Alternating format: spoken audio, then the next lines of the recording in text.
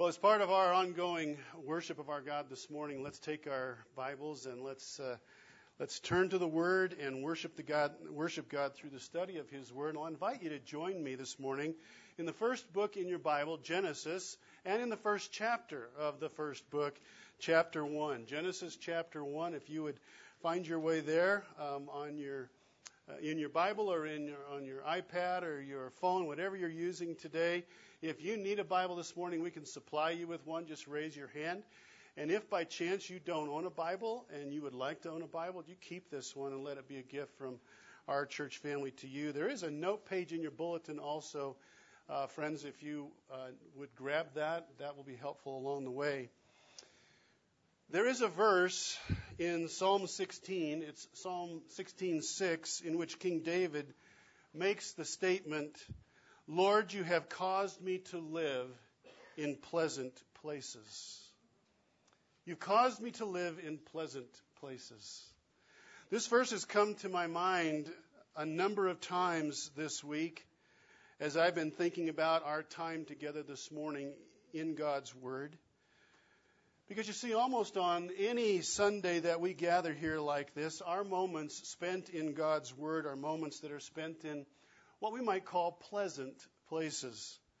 Yes, the Holy Spirit through His Word will sometimes convict us and challenge us or call us to change in some way. But the topics we encounter, the passages that we share, the characters' lives that we consider, the truths that we engage, they take us most of the time to pleasant places, places that we want to be anyway. We go to pleasant places because we're in God's Word. But sadly today, we don't get to go to a pleasant place or take up a pleasant topic. Today we go to a needed and necessary place, but I would not call it a pleasant place. Today we journey to an unpleasant place because we do not want to forget that we live with a grievous law in our country that collides with the heart of God. And every day that law remains, people die. The law is best known to us as Roe versus Wade, which legalized abortion on demand 46 years ago. Today we go to this unpleasant place. And I am grateful. I am so grateful, church family, that you are willing to go to this unpleasant place with me, though we wish that we did not have to go there. Now, before we go, I want to say this. I fully understand that it is possible that with us today are those who have abortion in their life story, either personally or indirectly through family connections or maybe through friendships. Some here may have personal experience in this pain-filled place. The numbers, they don't lie. 1 in 4 women in our country under the age of 45 have had at least one abortion. By implication, men are no less involved or separated from this issue, though the focus invariably centers on women. And what that means is that we are taking up an issue that possibly for some here today in this room may be extremely painful. Our intent is not to ignore that pain or to minimize that or to carelessly tear open a wound. Our intent is not to condemn or to judge anyone for whom abortion is personal. This is a room filled only with sinners, right? Only with sinners. We all have great sorrows and we all have regrets for choices that we have made in our lives, in our past. If we could do it over again, we would do it differently than we did it, right? We would. We all have those stories. But we can't. We can't go back and unchange what is. And that is why we so desperately need a Savior. Yes? It's why we need a Savior. The blood of Jesus is powerful enough to cover every grievous choice we have ever made. that we've all made at times in our lives. And the great news, not just the good news, but the great news is that the work of Jesus and his cross takes not only the penalty of our sin away, but the guilt of it as well. Romans chapter 8, verse 1, there is therefore now no condemnation for those who are in Christ Jesus. Amen? Amen. And Psalm 103, verse 12, what a great encouragement this is to a sinful heart. As far as the east is from the west, so far does he remove our transgressions from us by the blood of Jesus. I am absolutely certain that those who have been personally touched by abortion will find compassion and not condemnation here in this place. Acceptance and not alienation. And most importantly, we all find this from God through Jesus Christ alone. For anyone here today who perhaps is not experiencing that freedom from guilt and condemnation, freedom not just from the penalty of sin, but the guilt of that sin, please do not leave today.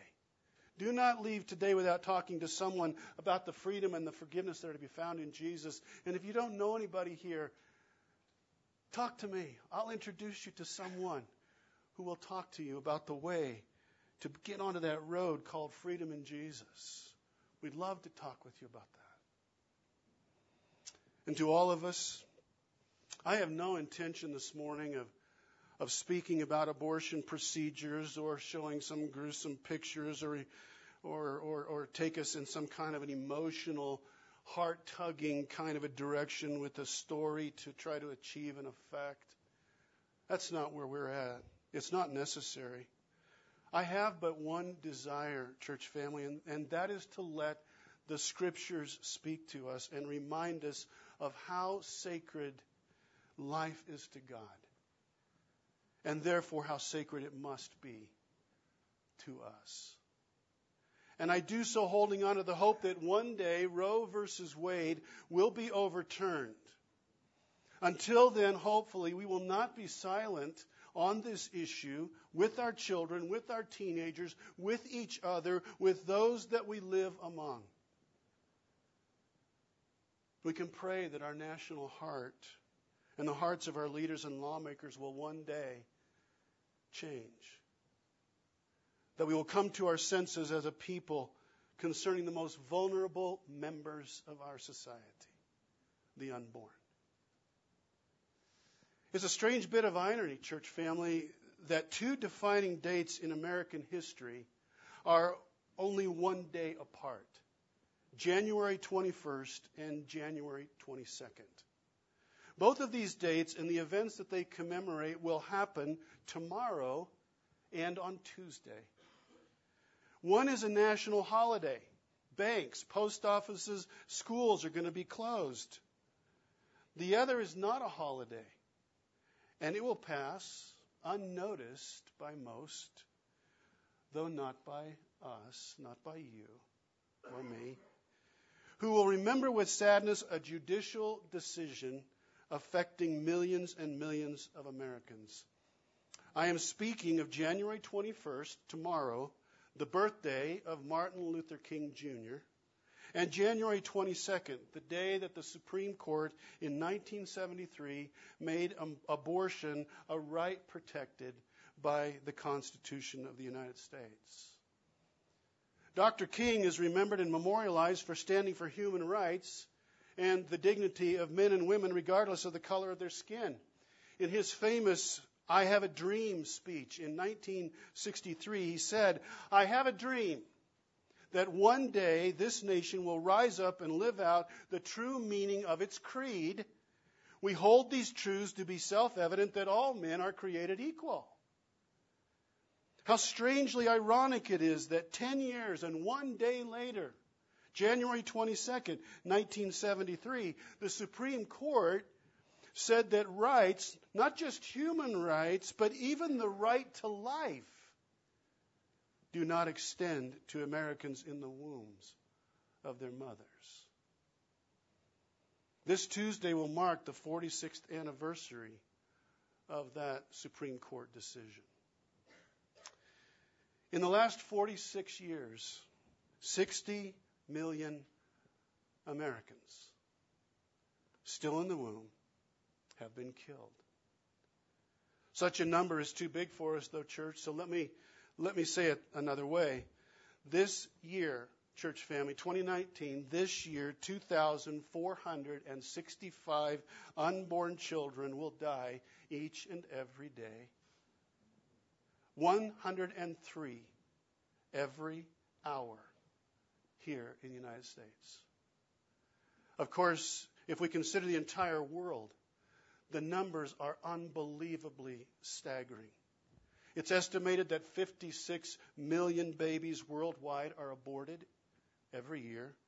That's 153,000 in-womb children dying every single day. Almost 2 billion since 1980.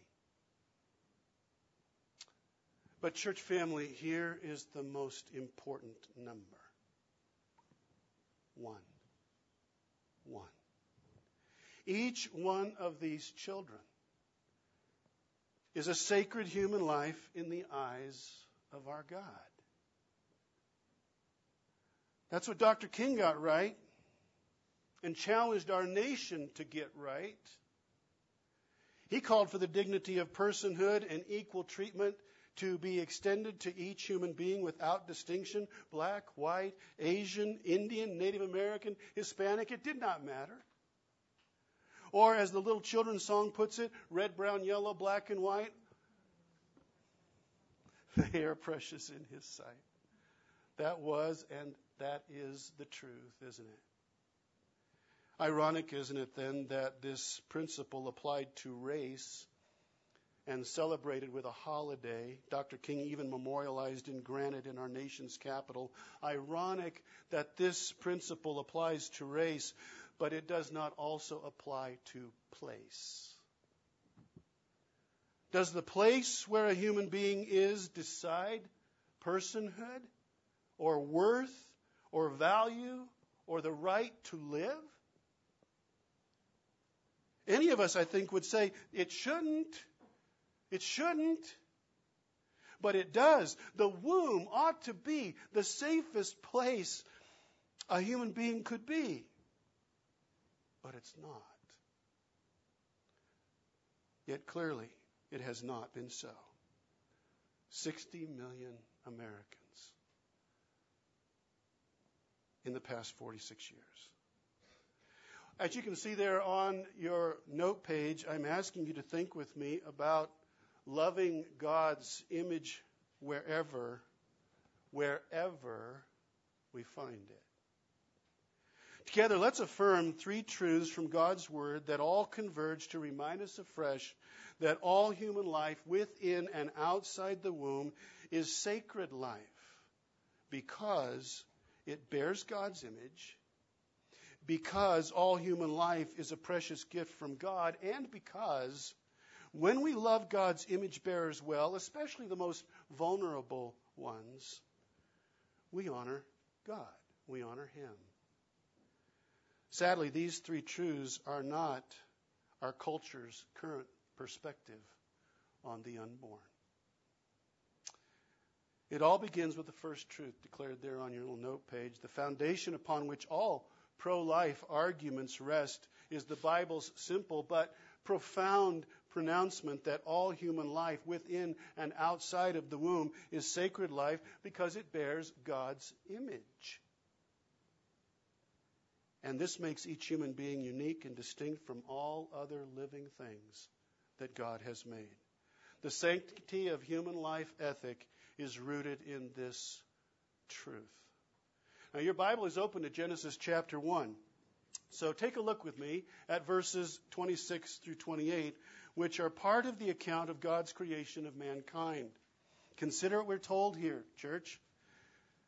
Reads like this: Then God said, "Let us make man in our" what? In our image, after our likeness, and let them have dominion over the fish of the sea, and over the birds of the heavens, and over the livestock, and over all the earth, and over every creeping thing that creeps on the earth. So God created man in His own image. In the image of God, He created him.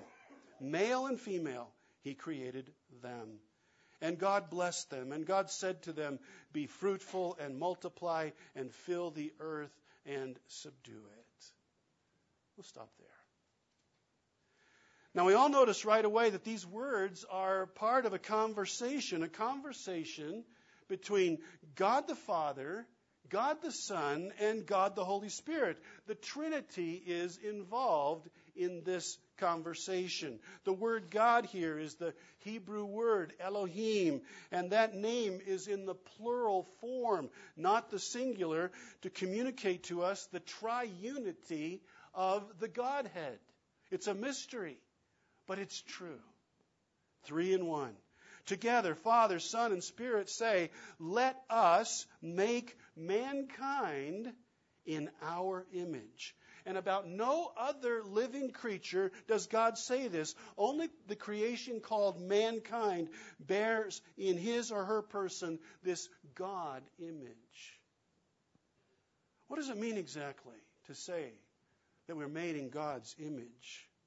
Do we somehow look like God physically? No, of course not. Jesus will actually say in John chapter 4, verse 24 in the New Testament, talking with the Samaritan woman at the well, he says, God is spirit, and those who worship him must worship him in spirit and in truth. God is not flesh and bones. He's not bound by time or space or any physical laws. We know that. Jesus, of course, will take on our physical likeness as part of his salvation work and to help us to better know God. But God is spirit, and yet we bear his image. And so what that means is that we possess non-physical qualities of his person. Not to the infinite degree, of course, that he possesses those qualities, but we share some of his immaterial qualities in some way, in some measure. God, though he is spirit, is an emotional, rational, volitional, meaning he has a will, moral, right and wrong. He knows right and wrong, relational, spiritual being. God is all of those things. The real us is spiritual. It is not physical. We keep going even when these bodies wear out, don't we? We don't just end after 60, 70, 80 years. We keep going on and on and on because we're not physical. Truly, we are spiritual beings. We have God's image. No other living thing can share or possess that in the way that you and I do. In other words, from God's perspective, human beings have a value and a worth and a right to life because of what we are, what we possess, the image of God. We are image bearers of Almighty God. There is more of God's likeness in one human being than all the rest of the non-human creation put together. No other part of creation has this distinction, and it is imparted to every human being by God and gives each of us worth and value that is above all other living things. Now, I'm sure I've used this illustration before to drive home this truth, but I will share it with you again. I have in my hand here a $20 bill. Now, the paper that it is printed on and the ink that is used on this piece of paper at most would cost a penny or two, if that, right? So that's clearly not where the value of this $20 bill lies. It's not in the paper or the ink. It has $20 worth of buying power solely because of the images that are on this paper. You follow that with me? Yeah. The Great Seal of the United States, the signature of the Secretary of the Treasury, and good old Andrew Jackson's picture is on this. This little rectangle piece of paper has worth, it has value, it is desired, and it is protected because it bears the image of the United States government. Genesis chapter 1, verses 26 and 27 says, we have great worth because of the image that we bear.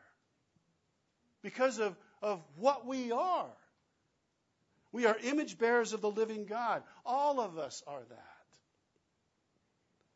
And yet running totally in the opposite direction in our culture today is the twisted thinking that the unborn in the womb can be justifiably killed because of what they are not.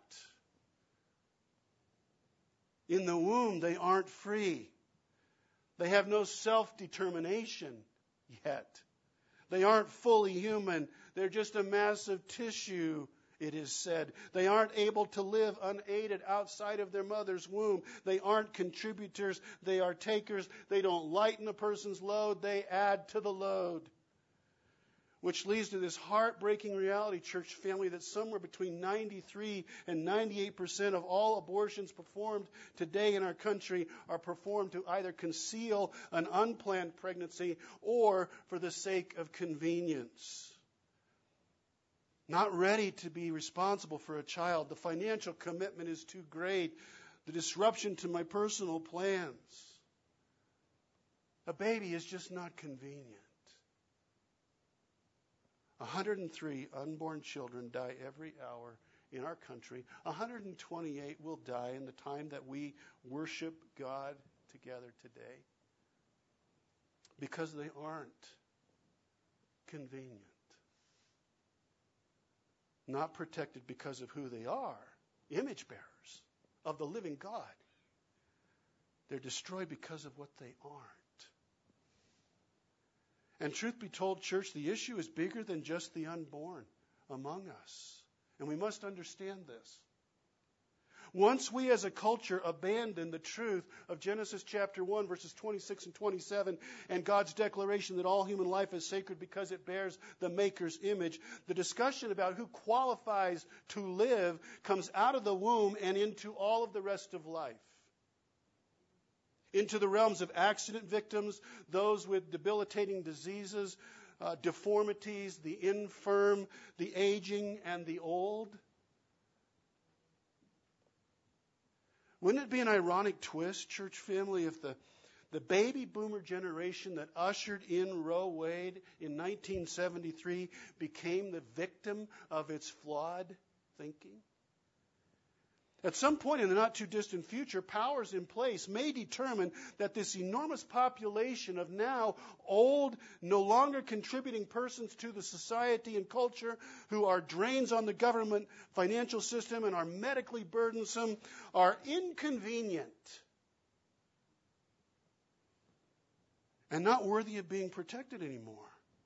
Now, if we think that is absurd, that would never happen, we haven't learned very much from history. We just need to go back to Germany, to the late 1930s, because that's exactly what happened there. Church family, the Bible, in great contrast to this, declares all human life sacred and places the nature of human worth squarely on the truth that each human being is made in God's image. It doesn't matter what one has or what one lacks, whether strong or weak, healthy or infirm, well off or wanting, whether we're in the womb or we have been long outside of the womb, human lives are sacred and infinitely valuable because of the one who imparted the image of himself into them. Consider Psalm 8. There on your note page. I'll put it on the screen.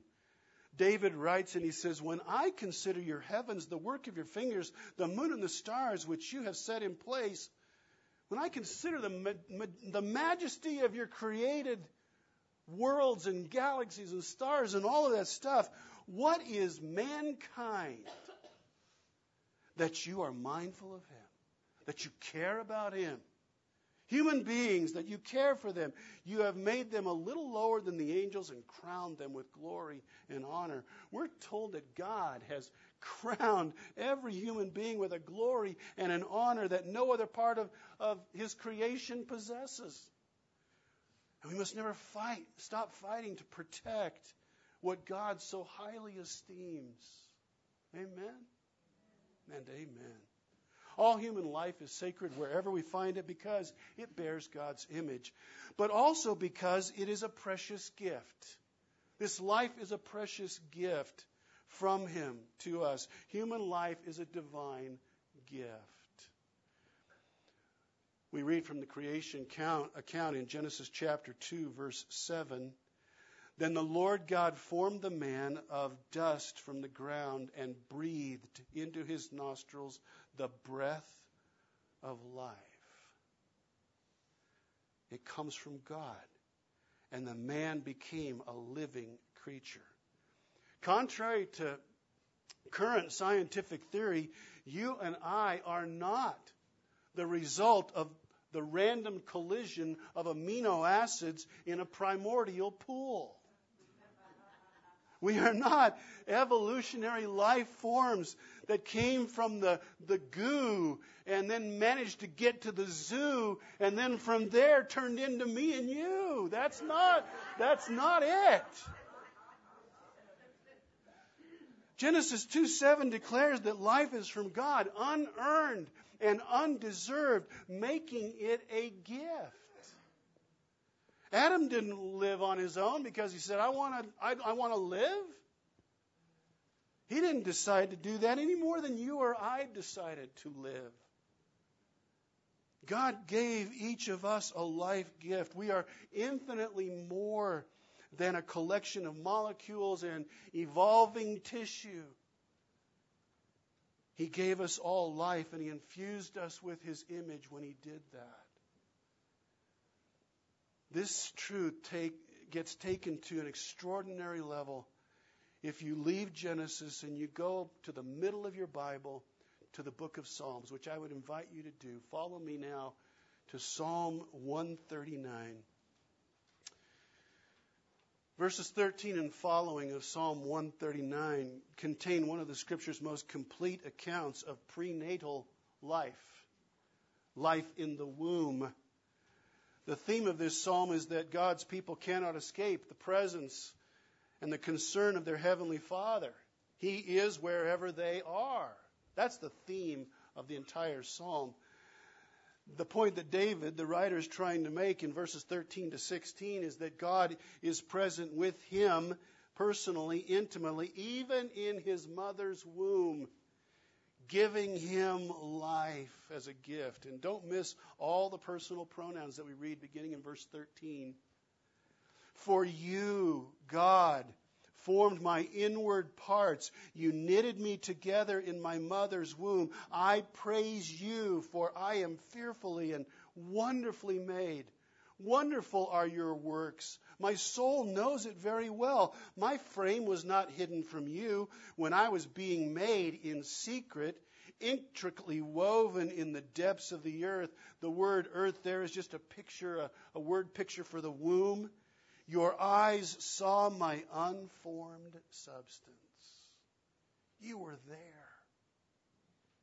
What a personal, intimate picture of what God is doing in the womb of the unborn from the moment of conception. God doesn't suddenly drop into a person's life when they are born in a hospital or in a home. He has already been there for 9 full months, working, weaving, knitting together, designing and sculpting and creating a one-of-a-kind, never-to-be-repeated masterwork. He's making a life, and it is a gift. If you'll flip that note page over, check out what Job says in Job chapter 10, verses 11 and 12. We hear this same truth voiced by him at a time of intense suffering in Job's life, speaking to God. Look at what he says, verse 11. You clothed me with skin and flesh. You did that. You knit me together with bones and sinews. You have granted me life and steadfast love. You granted me life. Nobody else did that. You did that. And your care has preserved my spirit. In both Psalms and in Job, God is gifting life, and He's personally overseeing the build, so to speak, of every single human being, making them just the way He wants them. We're all His construction projects. You know, we have some builders, some contractors here in our church family. Imagine Wayne Clark for just a moment, building a new spec home here in Idlewild that he will then sell.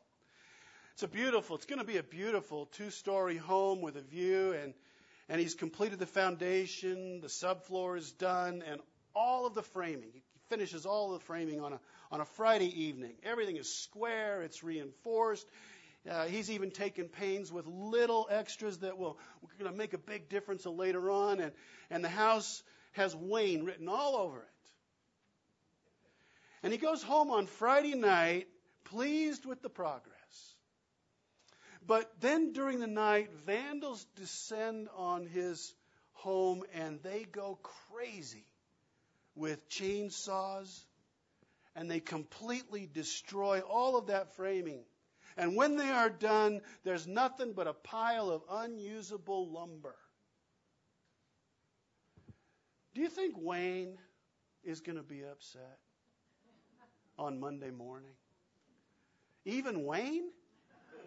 Yeah, even tempered, kind of go with the flow Wayne. I think Wayne would be really upset.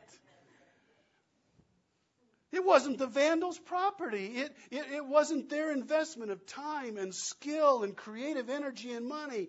This was Wayne's project. This was Wayne's vision, his reflection, his intention, his desire, his design, his purpose. These vandals had no right to do that to what was his. It was an evil thing. He has every right to be upset. Every day, church family, every day, 2,465 times a day, with the approval of the Supreme Court and the perceived dignity of a medical office, people break in and they destroy God's work, His construction project. They end the physical life of one to whom God had personally gifted life and placed His image upon it. How do you think he feels? How do you think he feels? Will he just ignore this unjustified invasion of his workspace? I do not think so.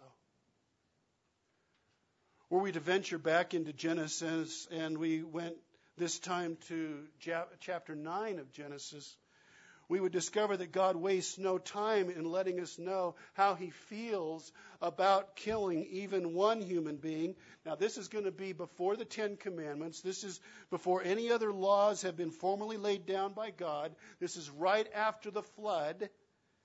Verse 5, chapter 9, God says, "And for your lifeblood I will surely demand an accounting. I will demand an accounting from every animal and from each human being too. I will demand an accounting for the life of another human being. Whoever sheds human blood, by humans shall their blood be shed. For in the image of God has God made mankind." It's pretty clear, isn't it? From the very beginning, God says the unjust taking of human life is a capital offense. Why would human life be so highly valued and esteemed by God? Even animals who kill people are held accountable to God. Why? Why? Because of the truths that we are affirming. Life is a gift, and it is a gift from God. And because, as verse 6 of chapter 9 says, every person's life has value and worth and is sacred, for it bears the divine image. That's why. Returning for a moment to my $20 bill, if I get caught intentionally destroying this, the Department of the Treasury has something to say to me about that. It is a federal crime, and I could go to jail for destroying this $20 bill. I'm not destroying a piece of paper. I am destroying something that has far more value because it has the image of the government upon it. God essentially says the same thing here in Genesis. The life of God and the image of God in every person must be protected. Failure to do so has serious consequences for man and for beast. And we might add serious consequences for a nation. We might add that. All human life is sacred wherever we find it because it bears God's image, because life is a precious gift that comes from God alone. And then we want to add this last truth this morning. All human life is sacred wherever we find it because when we love God's image bearers well, especially the most vulnerable, we honor God. We honor Him. James chapter 1, verse 27 reads like this. Religion that is pure and undefiled before God the Father is this, to visit orphans and widows in their affliction and to keep oneself unstained from the world. Well, this is an often quoted verse, and rightly so, but do you know why we quote this verse? We quote this verse because if you know your New Testament well, James will say that Christian faith, real Christian faith that is authentic, does something. It acts. It isn't just something that we believe, it is something that we live out with action. He will say in James chapter 2, faith without actions is a dead faith. You remember that? Chapter 2, verse 17. So when he writes here in 127, he in effect says a spiritual life that is genuine and authentic, pure and undefiled before God, is a faith that pleases God and honors Him. It acts. It visits orphans and widows in their affliction. And it does something for them. That's real Christianity, James says. Widows and orphans have something in common. They are both quite vulnerable, aren't they? Widows lack the protection and care of a husband. Orphans lack the care and the protection of parents. And what makes a ministry of caring for orphans and widows so pure and uncontaminated and pleasing to God is that those persons have no way to repay you for what you've done for them.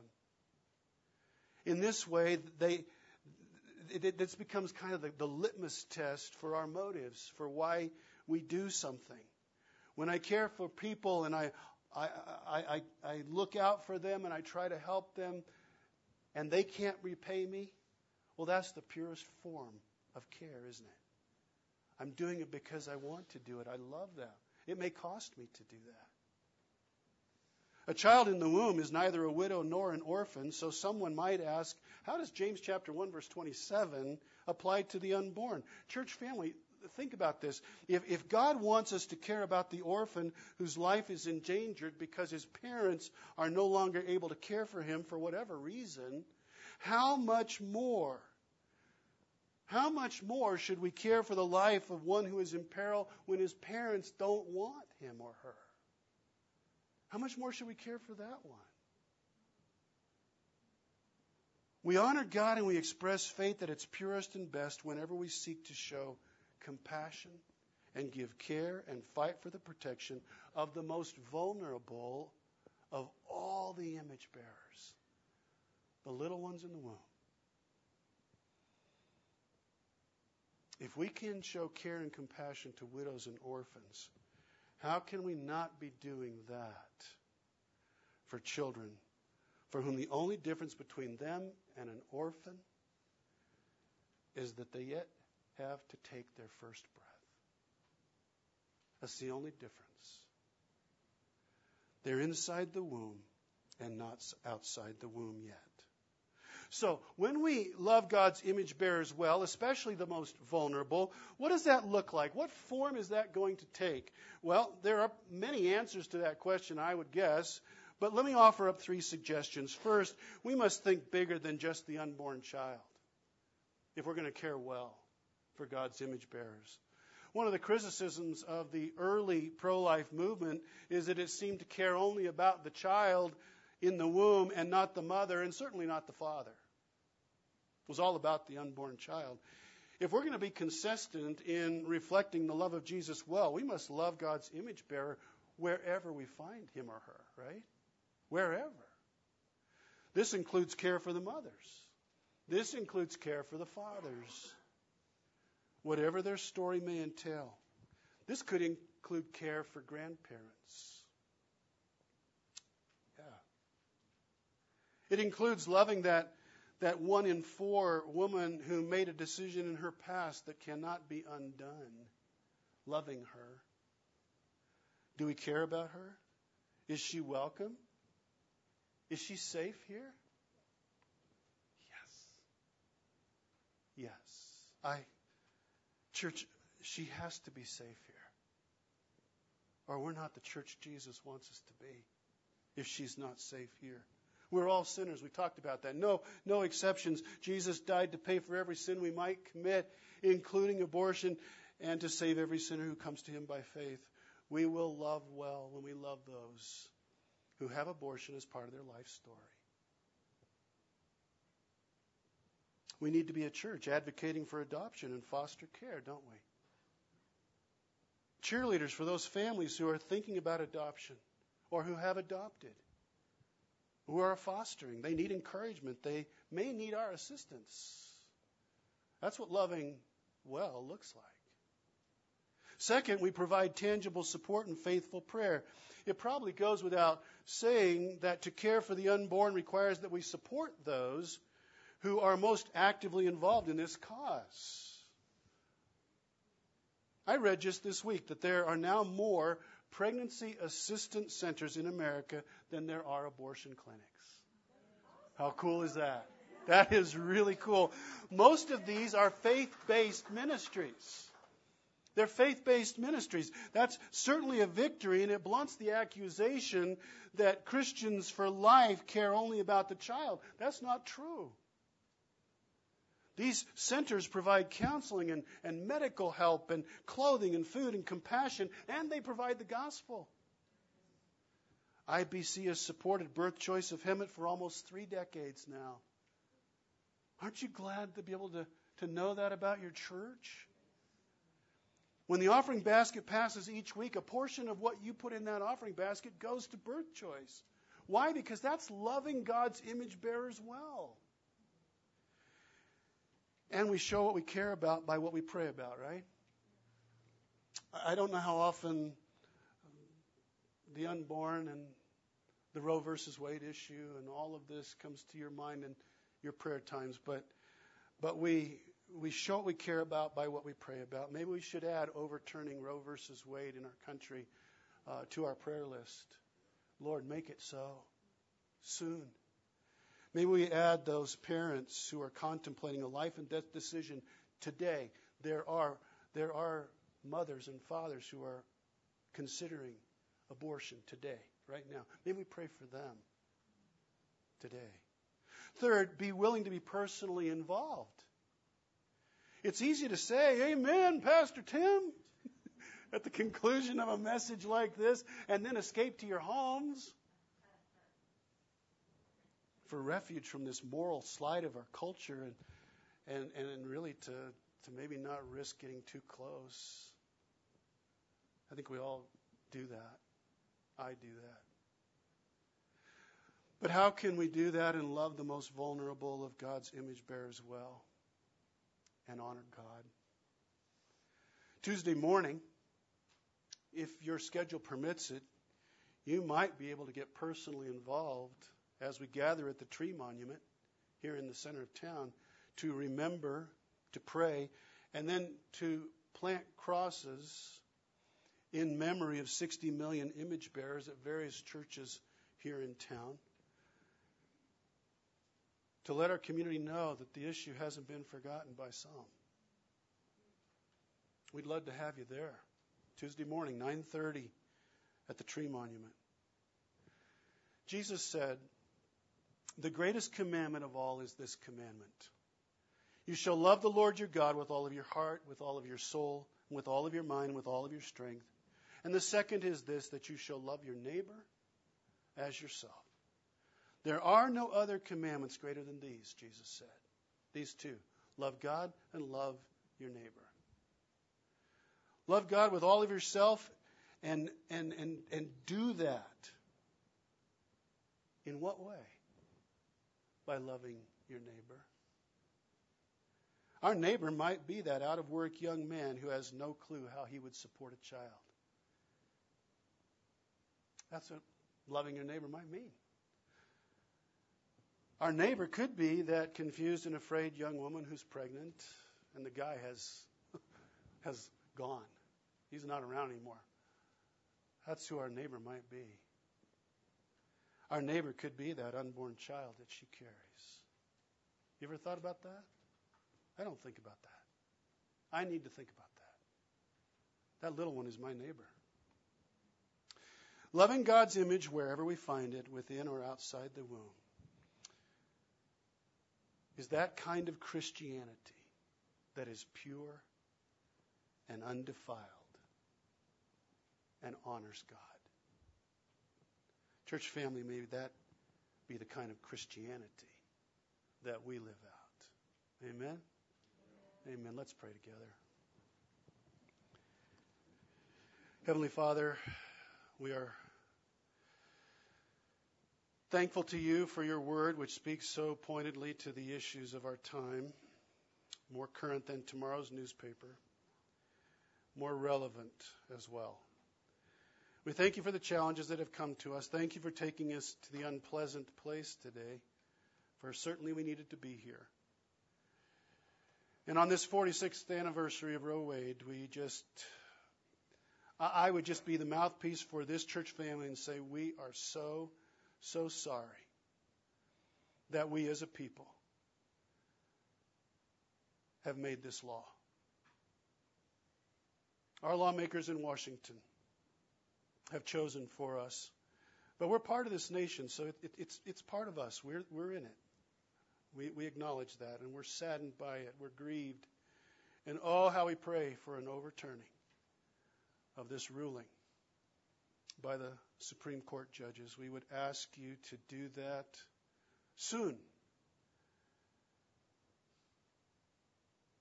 Help us, Lord, to take what we have been challenged with today and act upon it, not just hear it, but act upon it as James would challenge us to do.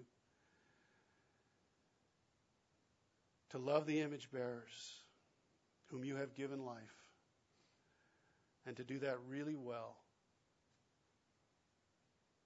for your glory and for the saving of many. We ask it in Jesus' name.